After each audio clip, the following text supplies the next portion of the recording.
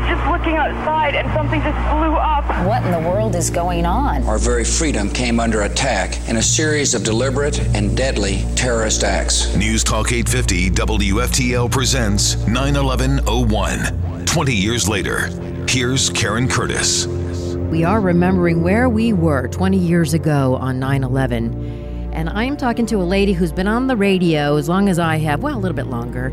And at that time, it was like the only time in your life, Jennifer Ross, that you weren't on the radio. Yeah, it was right in the middle of that wonderful CBS lawsuit. They threw me off the air, not because of me, but because of what the radio station was doing. So I was home for a year doing nothing. I'd been thrown off in August, so I was home just about a month. And I was at the house, hanging out in the backyard. I think I was cleaning the pool. And my husband was home. And he all of a sudden came outside and he went, Matt Lauer's back on TV. He said something about a little plane hit the World Trade Center. He goes, come on. He goes, you're going to come see this. And he's a pilot, your ex-husband. Yeah, he is a pilot still for American Airlines. So I was like, okay. So I came back in and we both sat there and they hadn't shown the World Trade Center yet. It was just Matt and I think Katie Couric talking.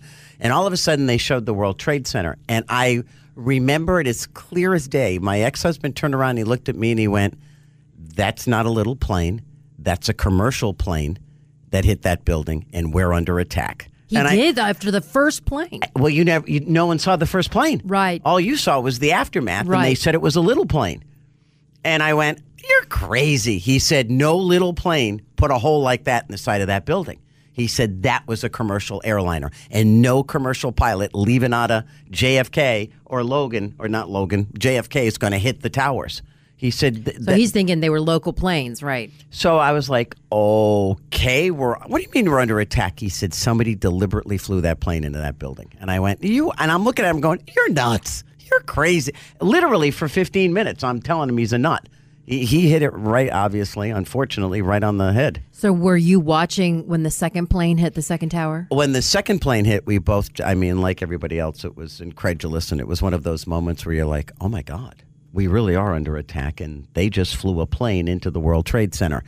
The interesting thing about our story was as the morning progressed and you learned more about where the flights originated from, what flight numbers they were, one of the planes that hit the World Trade Center was American Airlines Flight 93. Do you believe it was 93? Was Shanksville. So it was 11. Whatever the one was. And Mohammed Atta was flying. It was the first plane. It was the first plane out of Logan. And my next thing you know, my husband's on the computer. I went, well, what are you doing? He goes, I'm looking up the number on this plane. And I said, what are you doing that for? He goes, that's my plane. I said, what do you mean that's your plane? He goes, he flies. My husband at the time was flying Boston to L.A. And he would leave from here. He'd go Miami to Boston and back. And then the second leg, he would stay in Boston overnight, leave the next morning for California, do cross-country, California back to Logan, and then back to Miami. He'd deadhead. And I went, what do you mean that's your plane? He goes, that's my plane. That's serial number, blah, blah, blah. And he's looking it up online on American Airlines. And he went, oh, my God. Oh, the N number, yeah. He's like... that's the plane I flew yesterday. And I went, oh, my God, the day before. He switched. He was supposed to be flying the day of 9/11. We switched because we were going on vacation. He needed the extra day for some. It had something to do with scheduling. For you to clean the pool. Yeah, but he had switched the days. So had it been a normal schedule, it would have been his plane that Atta had taken over. Oh. But I look at my husband was a military phenom, so I'm thinking, would things have been different and ended differently had he been the captain? Yeah, did he mention what he would have done? Knowing my ex-husband as well as I know my husband, knowing his military background, he would have done everything in the world not to hit a civilian. He might have downed the plane in the Hudson. He might have downed it in the ocean. He would have done everything. But what about hand-to-hand contact? He might combat have. With the... It depends on, we really don't know what the situation was before the plane went into the building. Right. Did he kill, all the flight attendants first and just rush the cockpit and take them out right away? Did they get shot? Did they get stabbed? No one knows. And at that time, did the cockpit door lock? No. No, you could just go. Well, it probably locked, but I'm sure it wasn't. Everything changed after that. Protocol for commercial airlines changed dramatically after that. I don't know if I can tell you what I know about. Yeah, go ahead. If it happens again, what a commercial pilot can do now. Oh. Where they didn't have the right. Before it used to be, at least with American Airlines, before 9/11, the protocol used to be if there was a hijacker on board, you do everything the hijacker wants. You participate, you agree, you fly to whatever. But traditionally, they didn't kill the pilots. Right. You know, it wasn't a suicide mission. It was they wanted the plane to go somewhere with them on it or to pick somebody up. So the protocol used to be don't argue with them, don't fight with them, agree with them. There's ways that planes can communicate with ground control so they know that the plane's been hijacked. It's kind of like a secret alarm in a bank. So they knew in There's, Logan what, code words? or whoever. I think there's a button they push or a sequence of things that they do. So the people on the ground know the plane's been hijacked. Whether or not they even knew that at Logan, did they even have time, or at the air traffic control tower that picked them up outside of New York, did they know? Because you switch, obviously, as you go across the country, your base of where you check into switches. Well, I know the tower was talking to Ada, and he accidentally had his mic open, and the tower's like, are you talking to us, Heavy 11, American 11? And Ada's telling the people on the plane, stay in your seats, don't do anything stupid, and the tower's going, are you trying to contact us? It was everyone, they were so confused as to what was going on. Now, I know at the time your daughters were already Little. born. They were in school. And so was mine. So what did you do with them? Oh, almost instantly we went and picked them up. By the time I got to the school, because their school was right at the Delray Boca line, and we lived in Lake Worth at the time, the school had told all the kids, all the older kids knew about it. There was a line of people trying to pick up their children. The kids were... I remember Caroline was really young, but Sam was a little bit older, and she was like in tears. She said, what happened? Yeah. But our that phone, conversation was tough. And and then we tried not to let him know that this was your dad's plane that just crashed into the World Trade Center, and your dad, in all intent and purposes, should have been on that plane. And by the act of God or whatever the case may be, the remorse that my ex-husband suffered was really intense.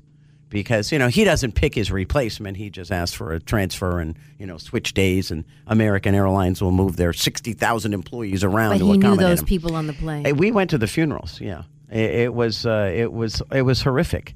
But would the outcome have been different? I don't know. My ex-husband would never go down without a fight. But would he have had the opportunity to react? Were they ambushed from behind? Did they not even have With the time? box cutter, yeah, right. Did they even have time to react? I think most commercial pilots, as my ex-husband's famous words were every time I flew, just remember, and I probably shouldn't share this, just remember the pilots don't want to be the first on the scene. And I used to go, wow. And he said, we don't want to see the ground first. And I'd be like, well, I guess that puts things in perspective. Because you know me, I don't like flying. Yeah. I avoid flying every shape, way, and form. You mentioned you were going on vacation. Were you going to fly somewhere? We were going to Rhode Island, actually, to see my parents. So no flights then after no, that? And then after that, he got grounded for a long time. And then protocol changed. Then they all went back to training. But he was home for a long, long time. And you said you went to the funerals. Were they held in Boston? Miami. Oh, in Miami. Yeah, it was a Miami-based crew. At least the guy we went to the funeral for. It was one of the pilots, and it was the captain, and it was, I think, one of the flight attendants. Boy, that had to be a tough conversation with his wife. I don't know if she knew. Oh, okay. And we weren't going to tell her. I mean, my ex wanted to. I was like, don't, please. Should have been me. Yeah, don't put salt in the wound here. This is like ridiculous. Yeah. But to think that could happen again. Yes. Is even more frightening to me today after what just happened in Afghanistan. You can't tell me there's not terrorist organizations already that hate us. Now they have the firepower to do it. I don't know. Now that you've gone through it, 20 years have passed, do you have a family plan if something like that should happen again? That's a great question. No. Because I mean, how do you plan for something like that? I can tell you this. The kids wanted to go to Disney World. It was when Disney closed. It was like, wow, Disney closed. Jeez, that's scary. And we thought, well, we'll do something fun with the kids and I was like, no, we're not going anywhere where there's a crowd. Not now. till they can figure all of this out. I wouldn't go to a football game. I wouldn't go to a baseball game. I wasn't taking these kids anywhere. Right. It's like, you stay in the backyard in the pool. I don't think anybody's going to come after us here. You know? Remember when President Bush went and threw out the first pitch? Yeah. I was so afraid for him. Something was going to happen. I did. I felt, and here he was in Sarasota that day. Right, reading the kids. Oh, and the oh my goodness, and the attacks that he got. I'm thinking, what was he supposed to do? Stand up in front of these little kids and go, "Oh, we're under attack." I was like, what do you expect the man to do? He was very composed and did the right thing. Yeah. So, yeah, it's frightening, and let's hope we don't relive it ever again. Thank you, Jennifer Ross, for your story. It's truly compelling. Thank you, Karen Curtis, for having me. Coming up, of all places to be on 9/11, Bill Adams from the South Florida Morning Show was grateful to be on the air with you. 9/11/01, 20 years later, continues right after this on News Talk 850 WFTL. On September 11th, 2001, 4 events occurred within an hour and 15 minutes of one another. The loss of life in New York City is utterly unbelievable. May God bless the victims, their families, and America. We now return to 9/11/01, 20 years later. Here's Karen Curtis on News Talk 850 WFTL. Where were you on 9/11/2001? I think anybody over 30 remembers exactly where they were. And Bill Adams, I know you remember where you were. Tell me about it. 20 years. 20 years. First of all, where did that go? Yeah. Radio. I was on the country station, WIRK at the time. And I think to set this up, Karen, you know better than anybody what we were dealing with technology-wise Yes. at the time. And how different would this have been presented to the world if social media had been around? First of all, everybody would have captured those planes into the towers, as horrific as it would have been. It would have been on TikTok and Instagram and Facebook and Twitter immediately. And we would have gotten the story out as far as what the size were of the planes. I remember specifically when it happened, running down to, in the hallway we're looking at right now at the radio station, we had an old AP dot matrix printer. Remember those? Yes. And you'd rip it off the wire and run down the hall and Rip and read. And I'll never forget, and I know that I kept this, and it's somewhere in my house. I wish I had it right now. We could bring it in and take a picture of it. But the very first report that came in was a small commuter plane has crashed into a tower of the World Trade Center. And you're thinking, wow, that's pretty rough. That's not good at all if a small plane crashes. I hope everything's okay. Then all of a sudden, it takes time for the major networks and local New York stations to get cameras down to the area. And then you start to see the damage of what it was. Still no one saw, at this point, the plane going in, so you still don't know what the size of it was. Did you at that time have a television monitor in the radio station? Yes. Okay, so you saw that iconic shot of the two towers with the smoke coming out of one of them. And exactly. We thought, okay, one plane hit. But we're all monitoring because you want to see, and we're still wondering because nobody had social media, very few people had cell phones at the time. We're wondering, well, what could have caused that damage? So we're all sitting there watching it live. Most of this country see the second plane, a jetliner, hit the other tower. And then, I think this entire nation's collective heart just sank when that happened.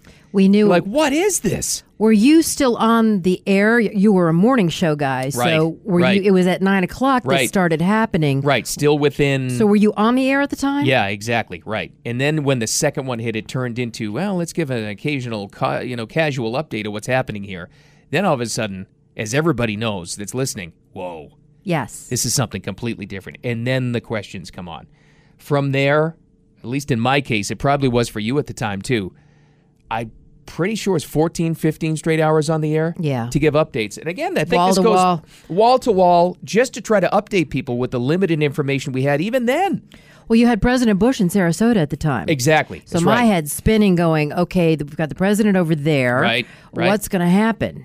What's going to happen? Where is he in the ground? Is he a target? And then, remember, because all of this happened in the 9 o'clock hour, right?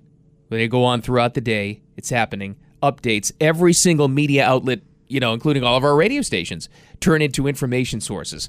And I remember thinking probably around 12 o'clock, right around noontime at the time when we start to hear reports of Shanksville, Pentagon, all these other things happening here. I remember thinking, like everybody else, is this a national attack? Like what's happening here? The lack of answers. But I remember also saying clear as day, thinking in my head, I'm so happy I'm on the air right now, though, to try to Yes. work this out and to try to share information for people.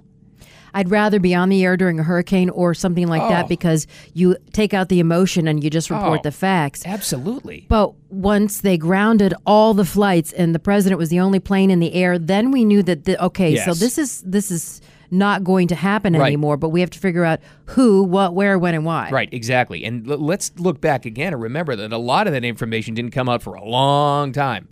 So there was a long time of wondering what was going on. And then you start to look towards, there was Pentagon reports, and they didn't really update everybody on what they knew at the time because of, the danger element here. Well, they scrambled the F-16s out of Homestead to go help escort the president. He's flying around.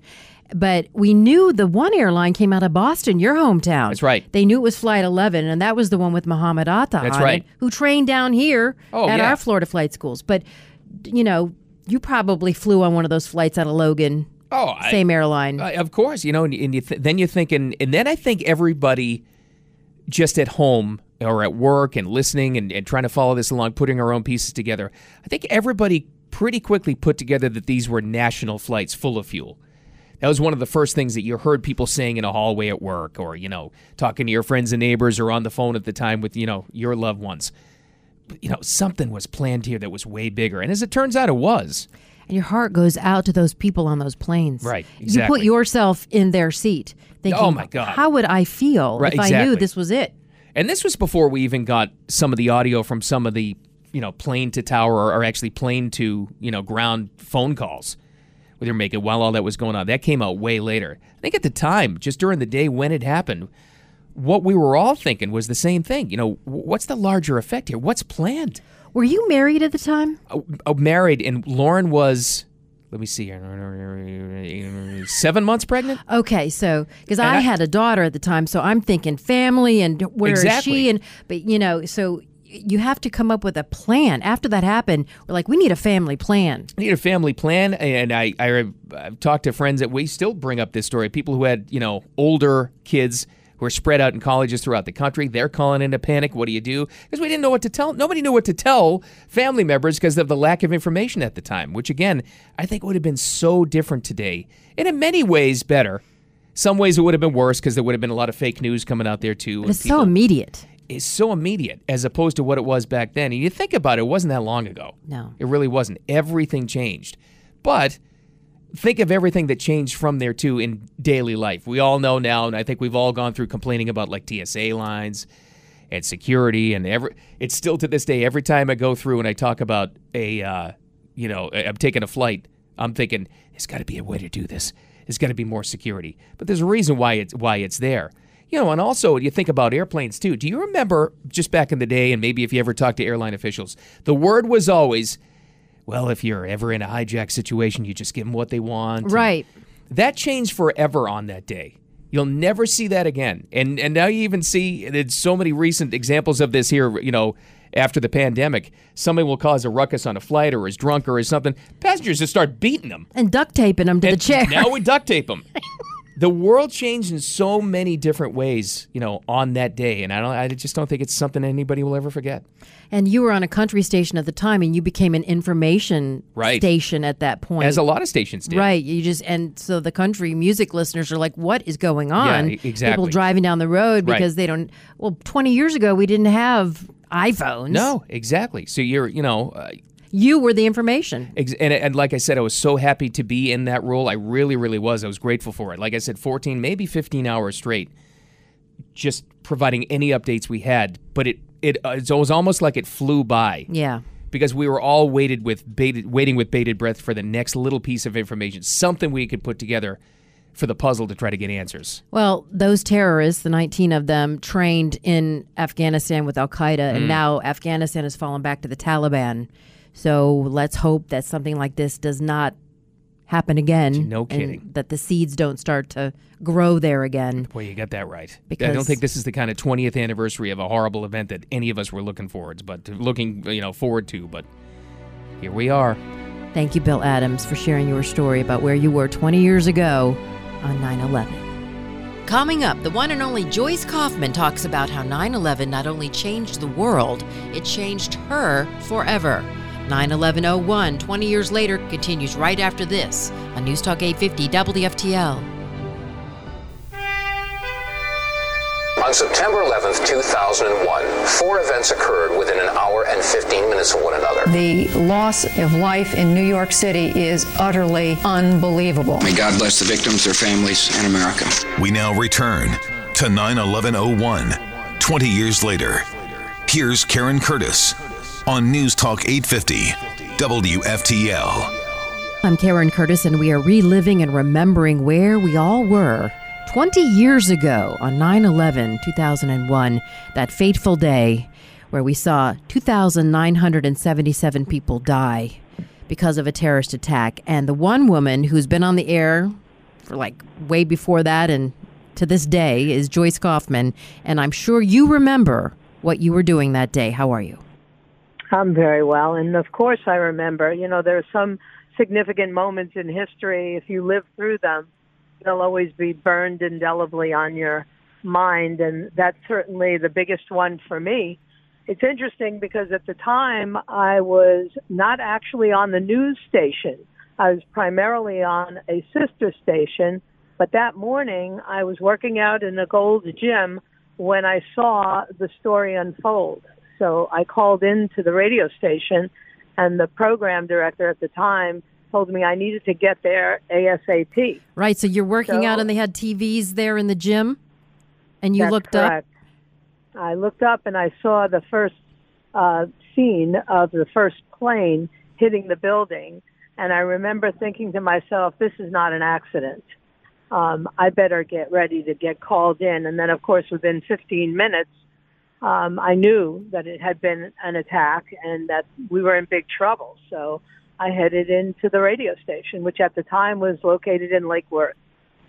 Now, you're from New York. What were you thinking as a New Yorker, first of all? I know you're in Lake Worth at that time, but you must have been thinking about your fellow citizens in New York.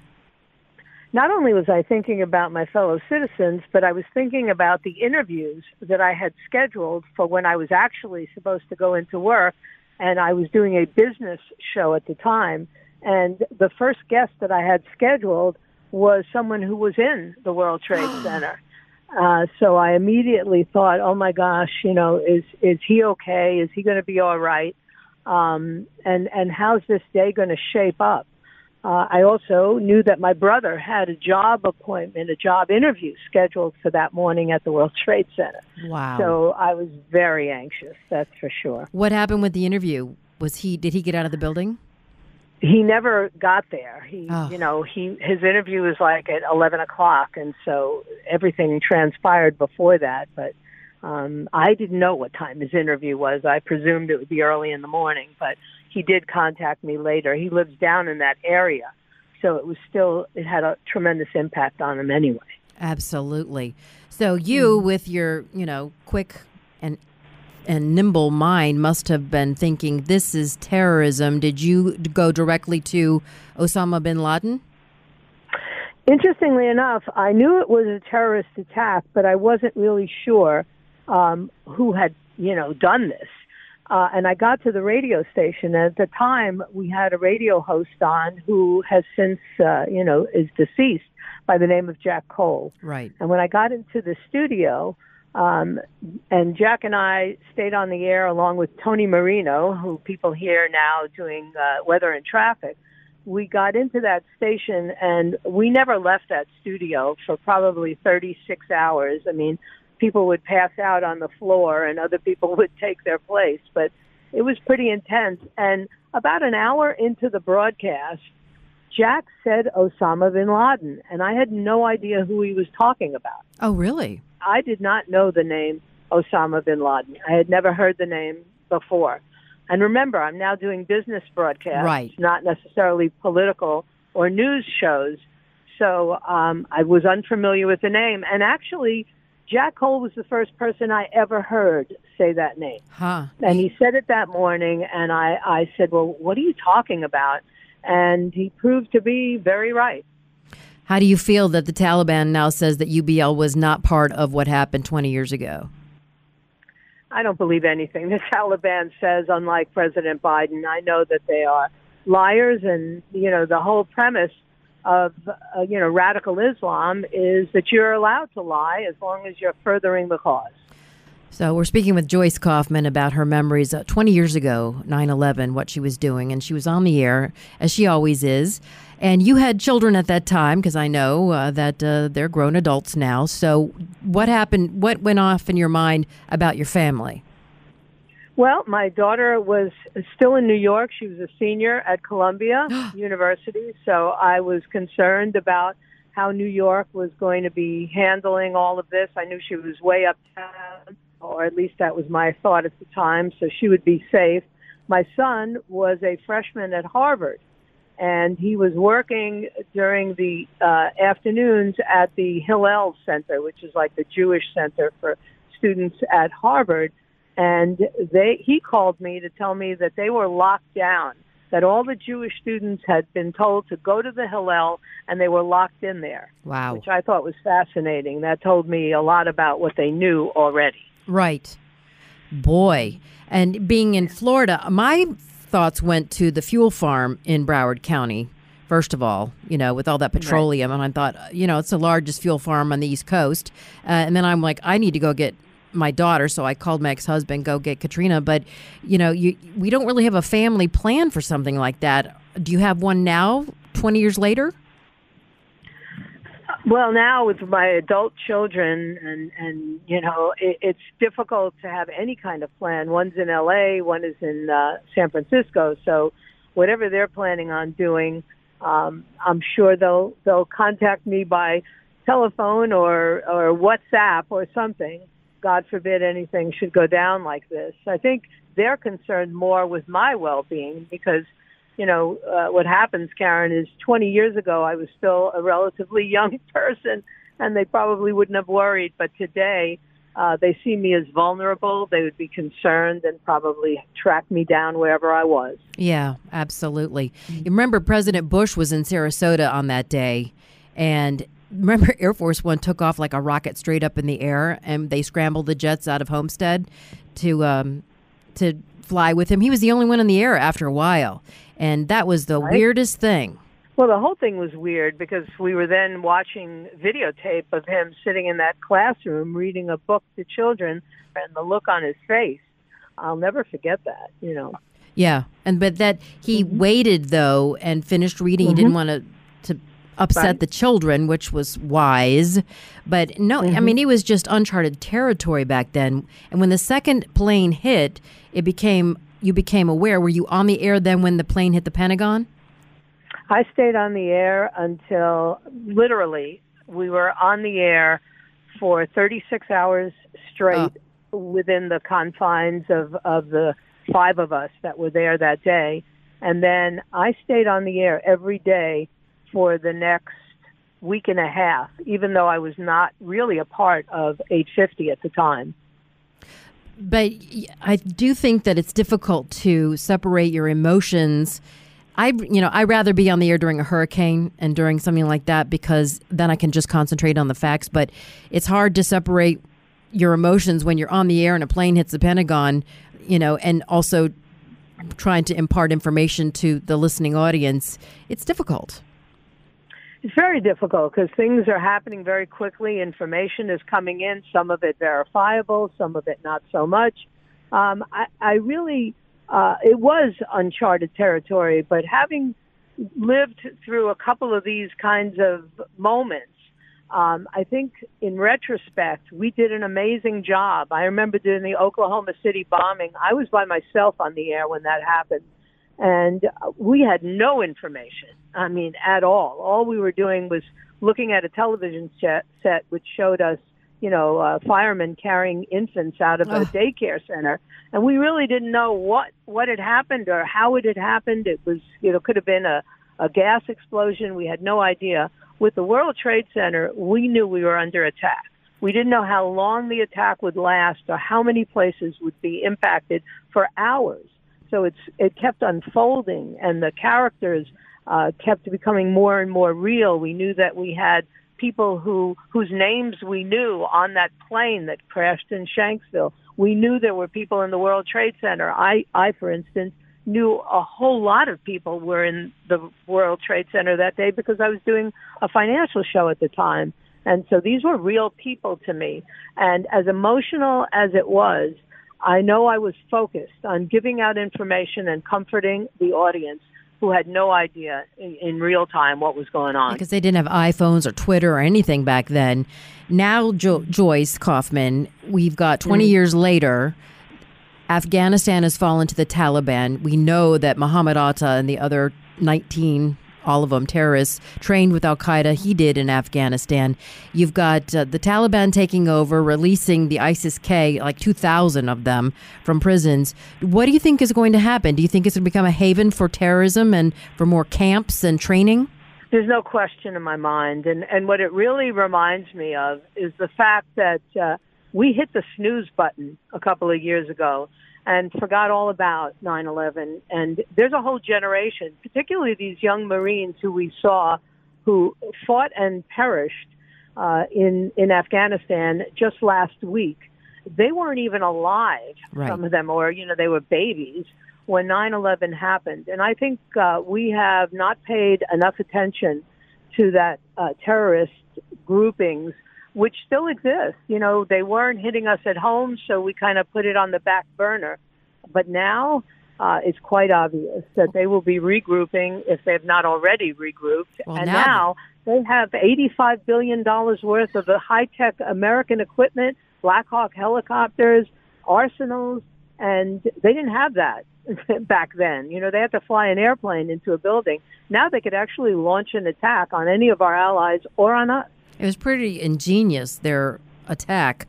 But, we killed Osama bin Laden May 2nd, 2011. Do you think that we kind of let off on the gas after that?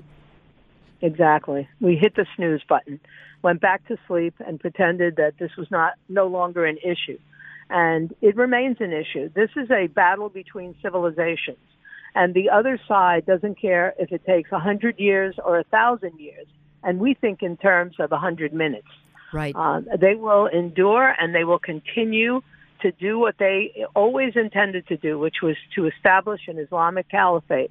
And we stand in the way of that. So we're in trouble. And I don't know that many of us have confidence in the ability of Congress or this president to manage this situation. I know I don't have confidence. So 20 years have gone by. If you could look back at that time, what would you have done differently on that day? Well, that's an interesting question. I probably would have become more emotional than I did because I think I stored up a lot of the pain and anger that I was feeling that day so that I could be competent on the air. Right. And it came back to haunt me for years. I would have nightmares about it. And I know today that the frustration and the sadness that I was feeling that day was important, and I should have experienced it a little differently. But, we do what we do, Karen. Like you said, if a hurricane comes, I can't be worrying about my, shutters holding up at my home because I'm at the radio station, and I'm giving people the information that they need to not freak out. So there's a, sort of little PTSD for all of us right. who live through these events on the air. I just remember after the fact how everybody had an American flag that was on their car. Remember? Yeah. It was sure. The whole country congealed and we became, USA strong. And it just gives you goosebumps. And maybe that's what this country needs today because it certainly is fractured and there's a large group of the population that doesn't even like the USA. I think you're right. And I've always dreaded the thought that the only thing that could bring us together would be a tragedy of that magnitude. The difference this time is the leadership. And I was not a George Bush supporter, but I watched him rise to the challenge in the aftermath of 9/11. And in many ways, he became the sheriff that we could all hide behind in, an old episode of Gunsmoke. He seemed indomitable, and he seemed as though he had a command of the situation. The thought of being in that same position, of being attacked here on the homeland with the current administration, scares me no end. Yeah. Right? I mean, wow. Asleep at the wheel, would you say? Yeah.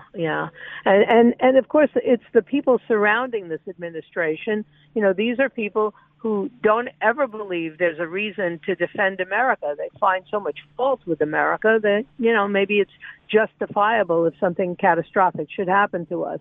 This is a point in time where we need leadership who is proactive, who realizes that there's still an enemy out there and that we need to fight it over there, not over here.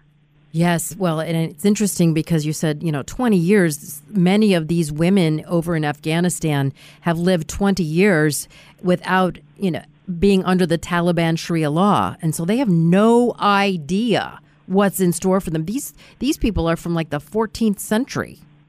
Yeah, that's giving them credit. They're like from the 7th century. But you're right. I mean, this is going to be a very rude awakening for some of those young people in Afghanistan. But on the other hand, there is something that Americans don't seem to understand, which is not all societies are destined to be democracies. And there are some societies that will not make the changes necessary long term to live in a free country. I don't know, why things collapsed as quickly and as dramatically as they did. We'll find that out over time. But I have a tendency to believe that when we try to turn countries like Afghanistan or Iraq into Western civilization, it never really works because the people really don't crave what we have. And if you don't want this, if you're not willing to, to spill the blood in patriotic fervor, then you'll give in to the nearest dictator that comes along. Yeah, the president we installed over there taught at Johns Hopkins, and he left with millions of dollars and just took off. Right. And his daughter is an artist in Soho.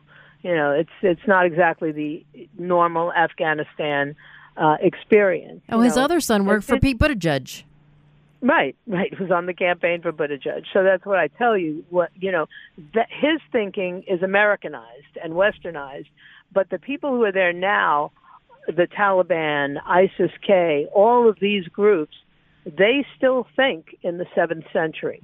And the people really don't know life beyond that. Even if they did have 15 or 20 years of more modernization, it never really lasts. It didn't last in Iran. It didn't last in Iraq. It doesn't last unless the people themselves want it. Right. Look at Syria. We don't even talk about them anymore, but the Middle East is in flames. And it's really kind of biblical when you think about it. It is. And that we left $85 billion worth of military supplies there. They're like one of the most militarized powerhouse nations in the world now. Yeah. And what if they decide to go and attack Pakistan? They'll then become a nuclear power as well. Oh, wow. Well, Joyce Kaufman, I hope we don't have this conversation again in another 20 years. Amen. I hope not, too. But thanks for sharing your story with us. We really appreciate it. Amen. God bless America. Coming up, my own personal experience on that fateful day and some closing thoughts. 9/11/01, 20 years later, continues right after this on News Talk 850 WFTL. On September 11th, 2001, 4 events occurred within an hour and 15 minutes of one another. The loss of life in New York City is utterly unbelievable. May God bless the victims, their families, and America. We now return to 9/11/01, 20 years later. Here's Karen Curtis on News Talk 850 WFTL. I'd say if you're over 30, you're going to remember where you were on 9/11/2001. I'm Karen Curtis. In 2001, I had just turned 40, so I was well aware of what was going on. I was working on radio and in television in the Miami-Dade Fort Lauderdale market when the planes started hitting their marks. September 11th, 2001, 20 years ago, 19 men, mostly from Saudi Arabia, who trained with Al-Qaeda in Afghanistan, learned to fly right here in South Florida. They hijacked 4 U.S. commercial airplanes bound for West Coast destinations. A total of 2,977 people were killed in New York City, Washington, D.C., and outside of Shanksville, Pennsylvania. The attack was orchestrated by al-Qaeda leader Osama bin Laden, who we killed in 2011. On that fateful morning, I was working at Metro Networks, a Westwood One company, and I was their airborne traffic and breaking news reporter. And by that time, at 9 a.m., I was back on the ground. I only flew during rush hour, so I flew a split shift, and I was standing in the producer's ring, which has a wall of television monitors showing all the affiliates in the Miami market. I provided traffic and breaking news for NBC6, but I ran the camera in the helicopter for all the stations. It was a pool ship.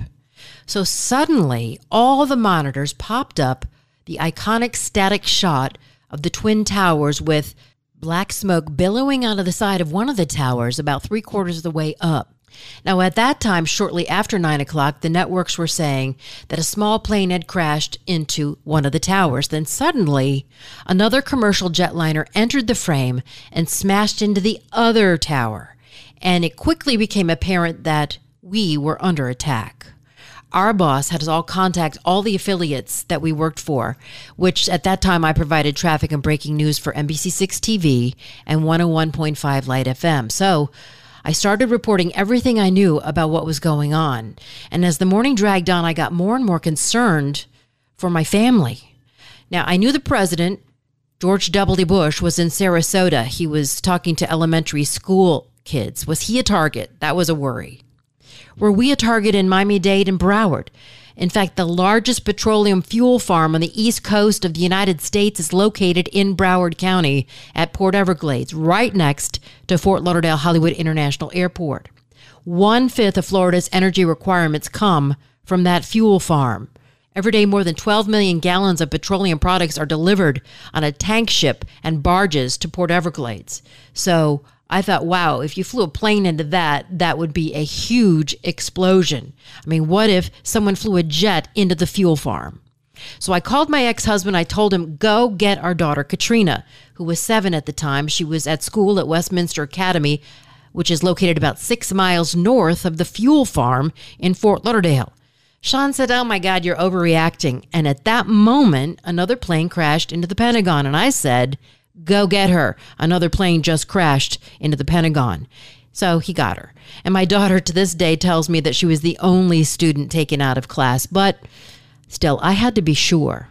So I was on the air on multiple stations because we had that capability. So as I'm on air and reporting, more planes are crashing in real time. And it's difficult to balance accurate, emotionless reporting with the horror of what was unfolding. Plus, I was worried about my daughter. I flew out of Opelika, Lantana, North Perry, and Fort Lauderdale Hollywood International Airports at one time or another, where the terrorists, especially the ringleader, Muhammad Atta, trained and learned to fly. Well, they learned to take off, not land. He, in fact, Muhammad Atta, was my neighbor at the Rod Laver Del Rey Racquet Club. I lived there in 1997, and he was there in 2000-2001. Now, these terrorists had trained at our Florida flight schools, had hung out in our gyms, at our hair salons, bars, strip clubs, and grocery stores. But that day, all we knew was that somebody was coordinating an attack on our country. All flights had been grounded at that time and would be for weeks. I had 2 tickets to Paris in mid-September to take my 7-year-old daughter to France. That would not happen. Bush was again at the elementary school in Sarasota. Air Force One eventually took off like a rocket straight up in the air from Sarasota Airport. And at that point, Air Force One and the accompanying F-16s that were scrambled out of Homestead Air Force Base were the only planes in the sky. So that day highlighted the fact that as a family, we needed a plan in the future going forward in case something like this happens again. And with Afghanistan now in the hands of the Taliban, it is possible. Thank you to Jennifer Ross, Bill Adams, and Joyce Kaufman for sharing their stories today. And thank you for listening to 9/11/01, 20 years later, on News Talk 850 WFTL. I'm Karen Curtis.